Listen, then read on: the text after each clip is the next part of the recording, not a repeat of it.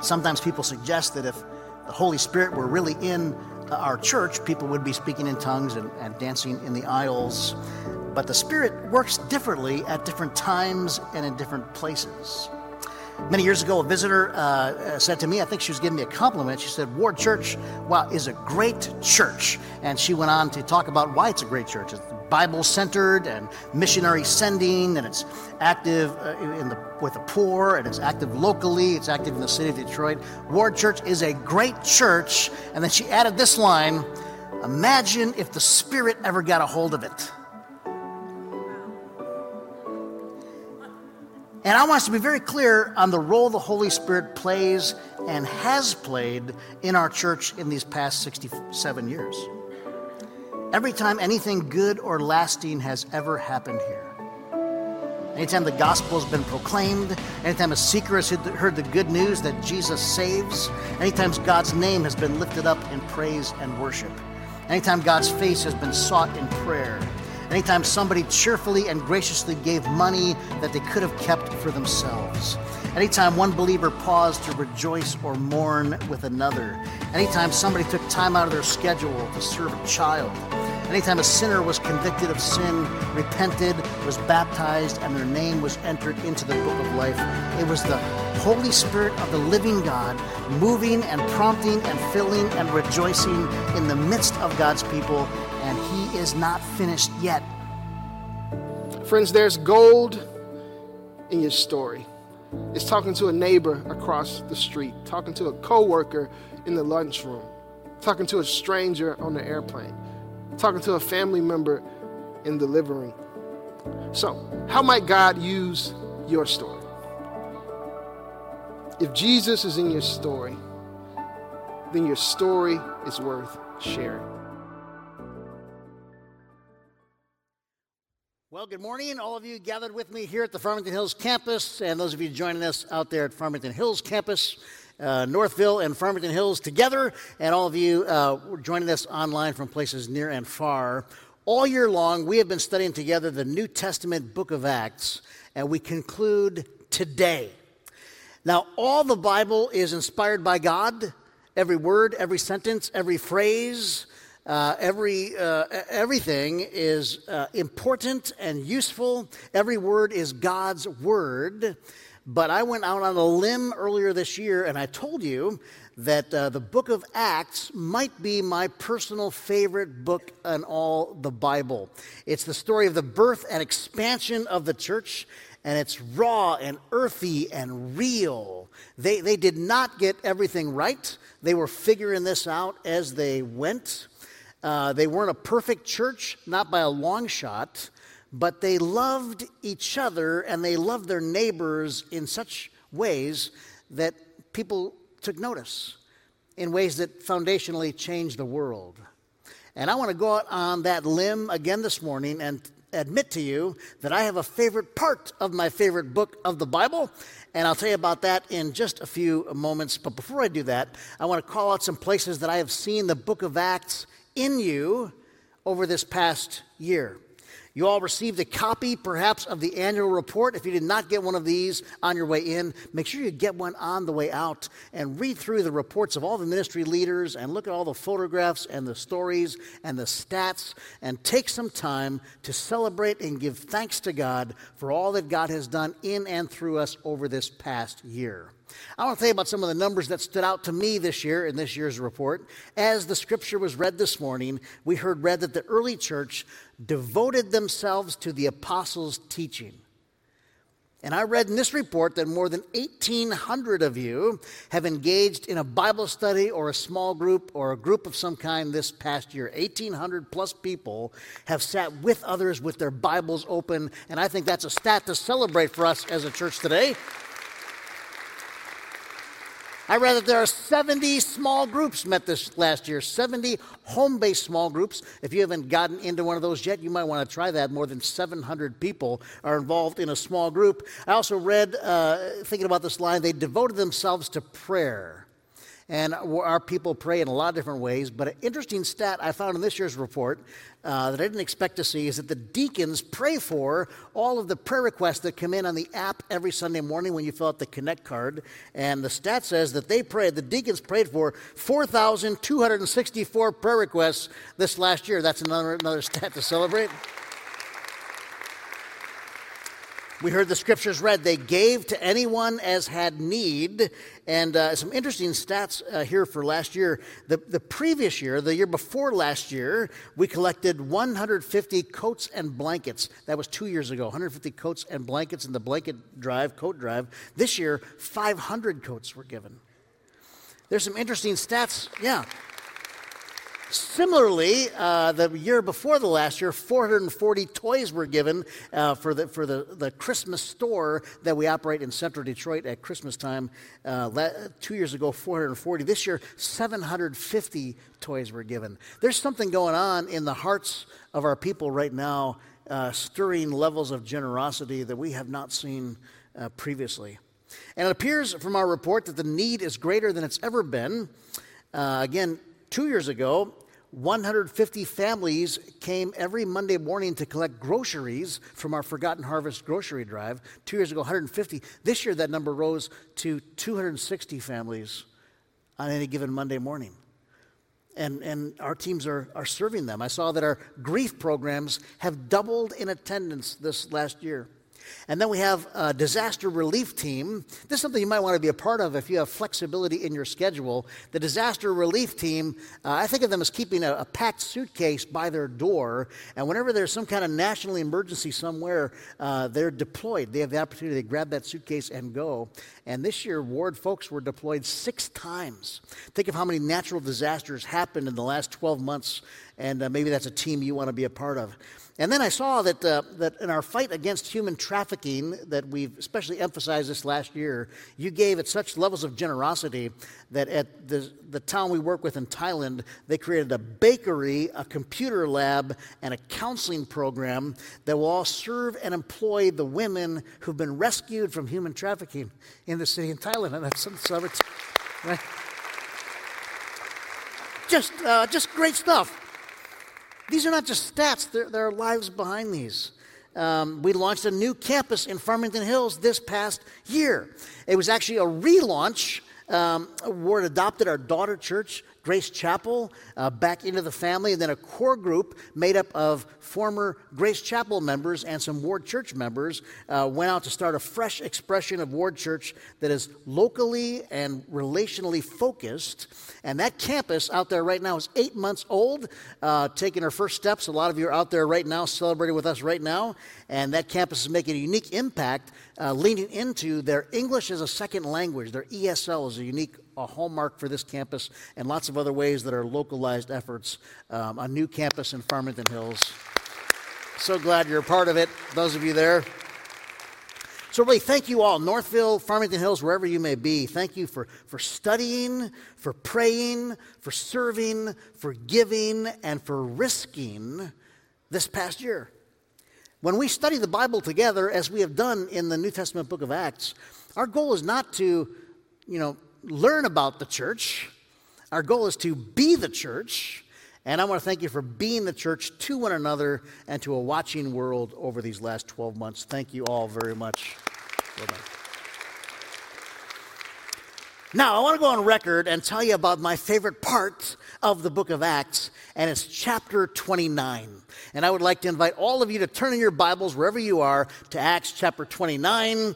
And a lot of you are already realizing that it's not there. The written record of Acts ends at 28. And some of you are turning your Bibles just so the people around you wouldn't feel silly because they didn't know that, right? And the reason chapter 29 is my favorite part of the book of Acts is because it hasn't been written yet. The book of Acts is closed, but the story of the church goes on, and it's still being written to this day. It's being written all around the world, wherever followers of Jesus gather, every tribe, every tongue, every nation, every people, and it is being written right here. The story of the church is being written by the person sitting next to you. The gospel's being proclaimed and lived out in her workplace, in his classroom, in their neighborhood. The story goes on. God is still searching for lost and dying men and women and bringing them to eternal life. The Holy Spirit is still alive and active and present today. God did not exhaust all of God's power in the first century AD.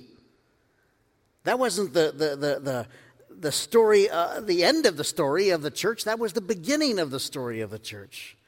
God continues to write chapters in the never-ending story of the church, and he continues to write them through ordinary people like us. One of the things we saw together in our study of the book of Acts was how remarkably ordinary the people were through whom God worked in the first century. And God continues to do so. And this is our day. There were men and women who came before us. There are people who will come after us. But this is our day to write our chapter in the story of the hope of the world. So I want to get kind of personal about this today and ask you, what part do you want to write? When they look back in history and look at the chapter of this moment in time and they get to the paragraph with your name on it, what do you want it to say? And this morning, I want to trace through some of the key transitional lines from the book of Acts and see if these don't hold some truth for us that will help us as we write our chapter. And for each of these transitional phrases, we'll talk about a truth, and I'll ask a question and give a one-word answer to kind of make these concepts kind of memorable. And the first passage I want to look at is this one, Acts chapter 1, verse 8.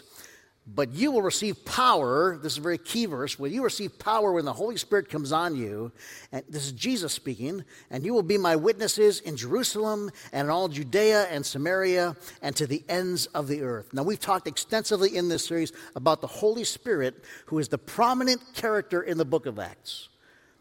The book is called the Acts of the Apostles, but we'd said it would better be called the Acts of the Holy Spirit.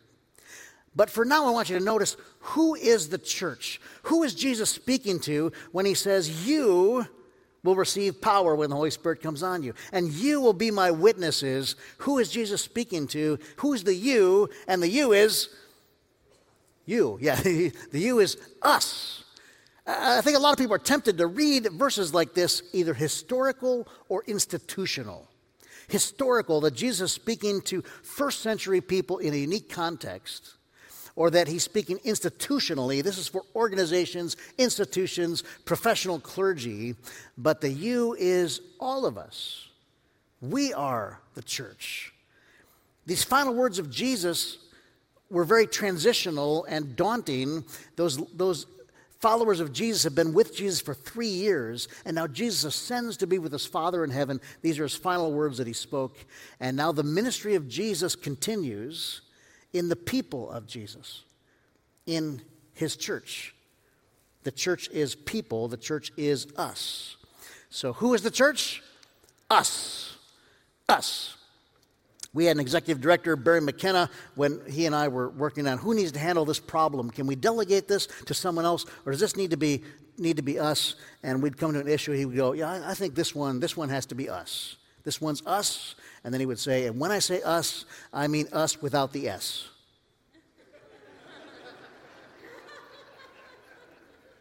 No, this is not you. This is us. Who is the church?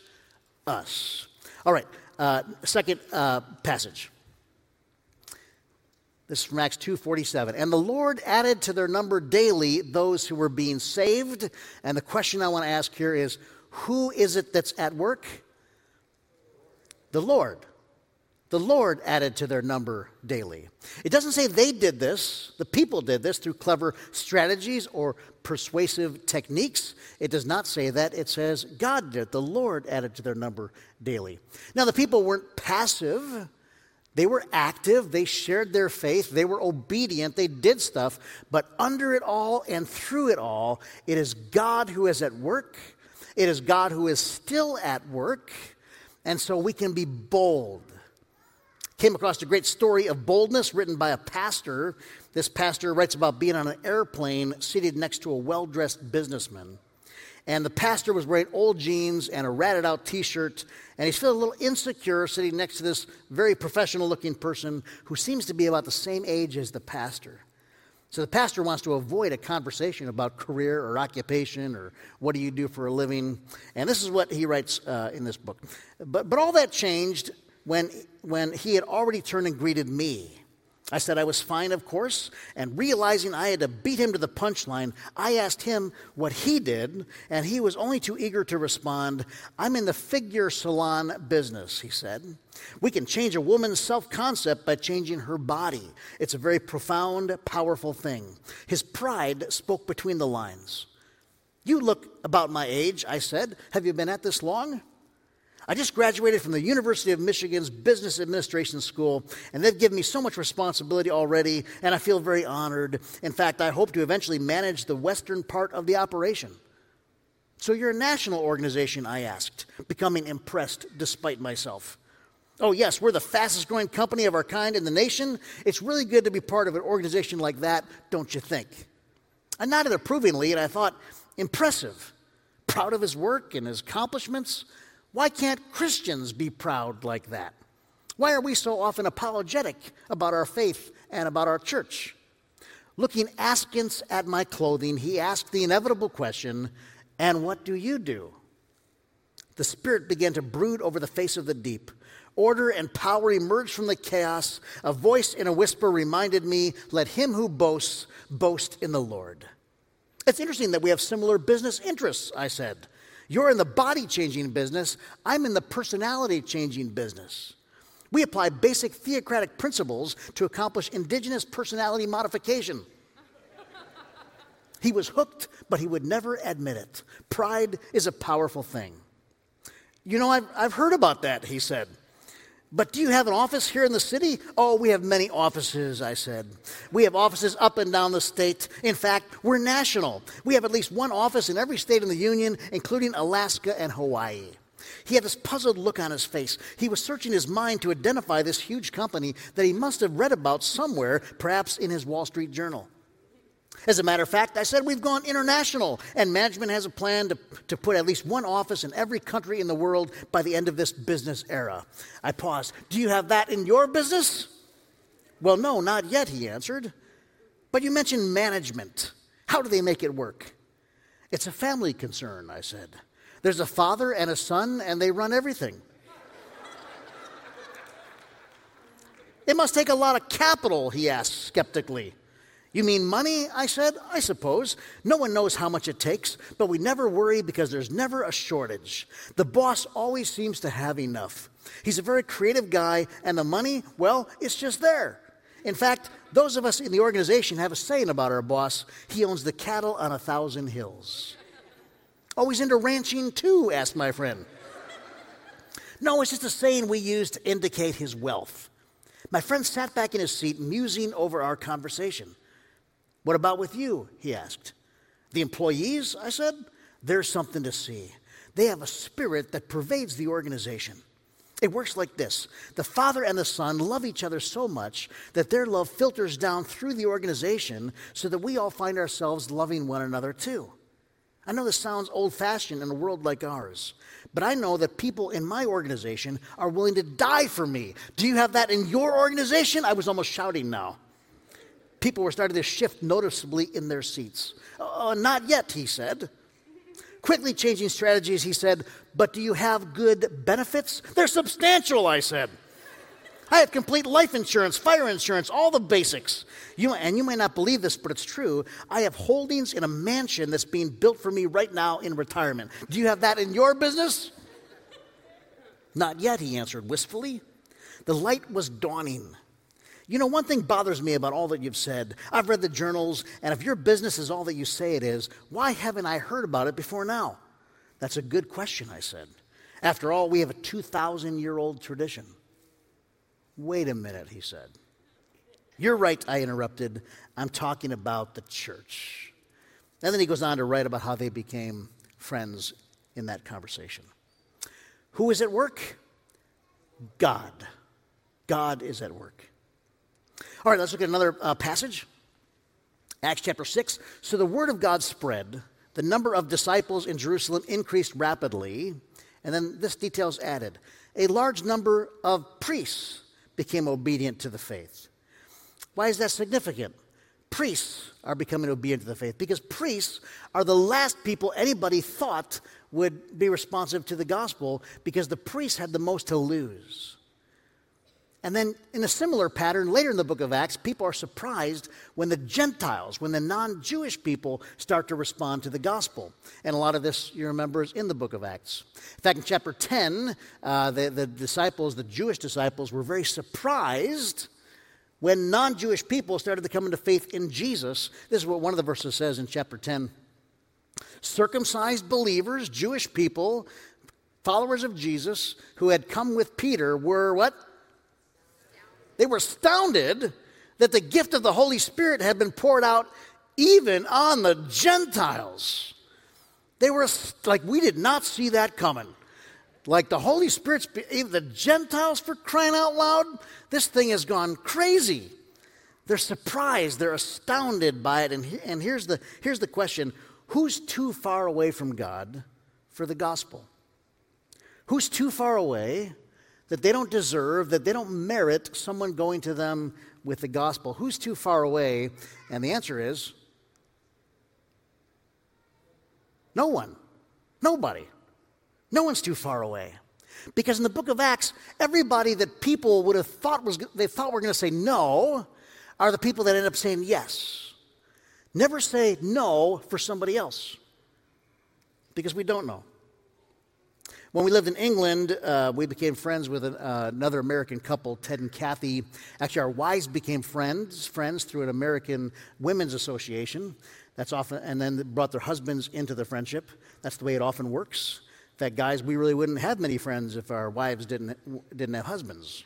Yeah, and so we got to know Ted and Kathy, and Ted was kind of a gruff, loud, cussing guy who drank too much, totally not churched, and we enjoyed them. But I didn't broach any religious conversations with them. I just had a sense this was not something that was going to go. And then one weekend, Angie says to me, "Hey, Ted and Kathy are coming to church tomorrow." I was like, "Ted and Kathy are coming to church tomorrow? Is everything okay?" Yeah, and Ted he's open to this. Yeah, they're coming to church. And I was the associate pastor there. I didn't preach every Sunday, but I preached that Sunday. And Ted came up, and in his boisterous, loud, unmistakable way, he says, "Hey, Scott, that was a heck of a talk you just gave. Really, heck of a..." And he didn't say heck. He's using other words, and he was really, really loud. And I would never have invited him. I thought he was a slam dunk no, and he was more open than I knew. Never say somebody else's no. You don't know. Who's too far? Nobody. Nobody. So let's review. Who's the church? Us. Who's the church? Who's at work? God. Who's too far away? Nobody. Nobody. All right, fourth passage. Chapter 13, another milestone. The church stops being surprised that people are responding to the gospel, and they actually lean into it, and they begin to send out intentional missionaries. They send out Paul and Barnabas to go to all the known world, and Paul and Barnabas share the gospel with Jews and with non-Jews. And then this is what it says in chapter 13. When the Gentiles that they were sharing with, when the Gentiles heard this, they were glad and honored the word of the Lord, and all who were appointed for eternal life believed. And the question here is, what's at stake with the gospel? And the answer is eternal life. This is no casual thing. We're not writing the next chapter in the story of the church so that we've got someplace to go on Sundays, or so that we've got some social club, even so that we can have our own needs met. We need to be the church so the people outside these walls can know life and life eternal. And we need to have some urgency around this. Not guilt, but urgency, because God has a sense of urgency about this. And maybe if you're like me, you recognize in your own heart your urgency around this tends to wane, tends to dissipate. And maybe God's going to stir some urgency in us. The whole story of the glorious church in 4 questions. Who is the church? Us. Who's at work? God. Who's too far away? Nobody. And what's at stake? Eternity. Eternity. And this is your day. This is our day to write our part in the glorious story of the church. Now look with me at the very final line from the book of Acts, chapter 28, the very conclusion. Now remember that Paul did make it to Rome. Paul longed to go to Rome because Rome was the center of the empire. Rome was the center of the world. And Paul just knew, if I could get to Rome, if I get the gospel to Rome, then the gospel would go all around the world. And Paul did make it to Rome, you remember, but he made it there as a prisoner, not the way he thought he would make it to Rome. And he's in chains, but he's under house arrest. And so he's got a lot of freedom, actually, in his early days at Rome. And this is the final line, the final 2 sentences from the book of Acts. For 2 whole years, Paul stayed there. He was under arrest in his own rented house and welcomed all who came to see him. Boldly and without hindrance, he preached the kingdom of God and taught about the Lord Jesus Christ. The end. Book of Acts over. Now, as modern-day readers, we want to ask, whatever happened to Paul? Did he make his appeal before Caesar, the emperor? Did he live? Did he die? And the author, Luke, never says. Why does he never say? Ultimately, it doesn't really matter. This was never about Paul. This is about Jesus and being the witnesses of Jesus in Jerusalem and in Judea and Samaria and to the ends of the earth. And that includes Northville and Farmington Hills and Novi and Plymouth and Canton and all of the cities around us. Paul was seized by some core convictions. He knew deep within him the answer to these 4 questions, and I want you to shout the answers out loud. Who is the church? Who's at work? Who's too far away? What's at stake? And when you know the answer to these 4 questions, you can share Jesus boldly and without hindrance. Paul knew that he was giving his life to the only thing that really matters. And when you know that, what's going to stop you? Embarrassment? Busyness? Fear? Paul knew that this gospel of Jesus was worth his life. The people that wrote chapter 28 knew that this was worth their lives. And the people that will write the chapter after the next chapter, they will be seized by the same conviction. I'm going to ask you to bow in prayer for a moment. I want to guide you in a time for you to pray. Will you ask God right now what he wants you to write in the story of his church? The first century book of Acts is closed. We're not adding to that. But the story of the church continues in the 21st century. Ask God what role he wants you to play in his never-ending story. Maybe God wants to use you to model a dynamic community, a small group of people who love each other and love their neighbors. Maybe it's in a house. Maybe God wants to use you like Barnabas to give financially with no strings attached in ways that encourage the whole community. Maybe you've been a bit casual in sharing Jesus, and God's talking to you right now about increasing your sense of urgency. Maybe God's asking you to start by getting to know your neighbors, getting out of your insulated bubble and just get to know some people.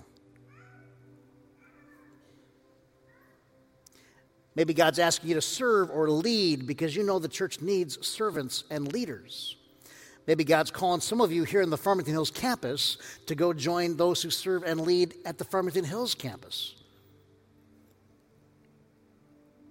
Maybe God will, in your prayer, bring a face of a person in mind. Somebody who needs Jesus, somebody who needs encouragement, somebody who needs tangible help.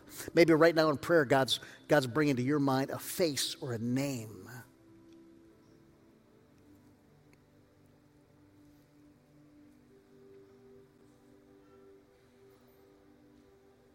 Tell God how you feel about him. Confess where you've stopped short. And commit to do whatever God asks you to do.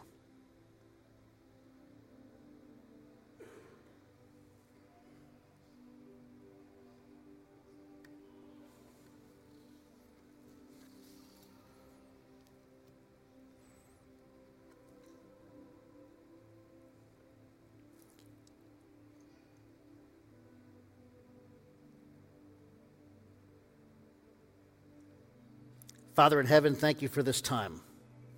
Thank you for hearing our prayers. Thank you for speaking to us. Use us to write the next chapter in the story of your church to the glory of our great God. And all of God's people, all the church agreed together and said with one voice, in Jesus' name, amen.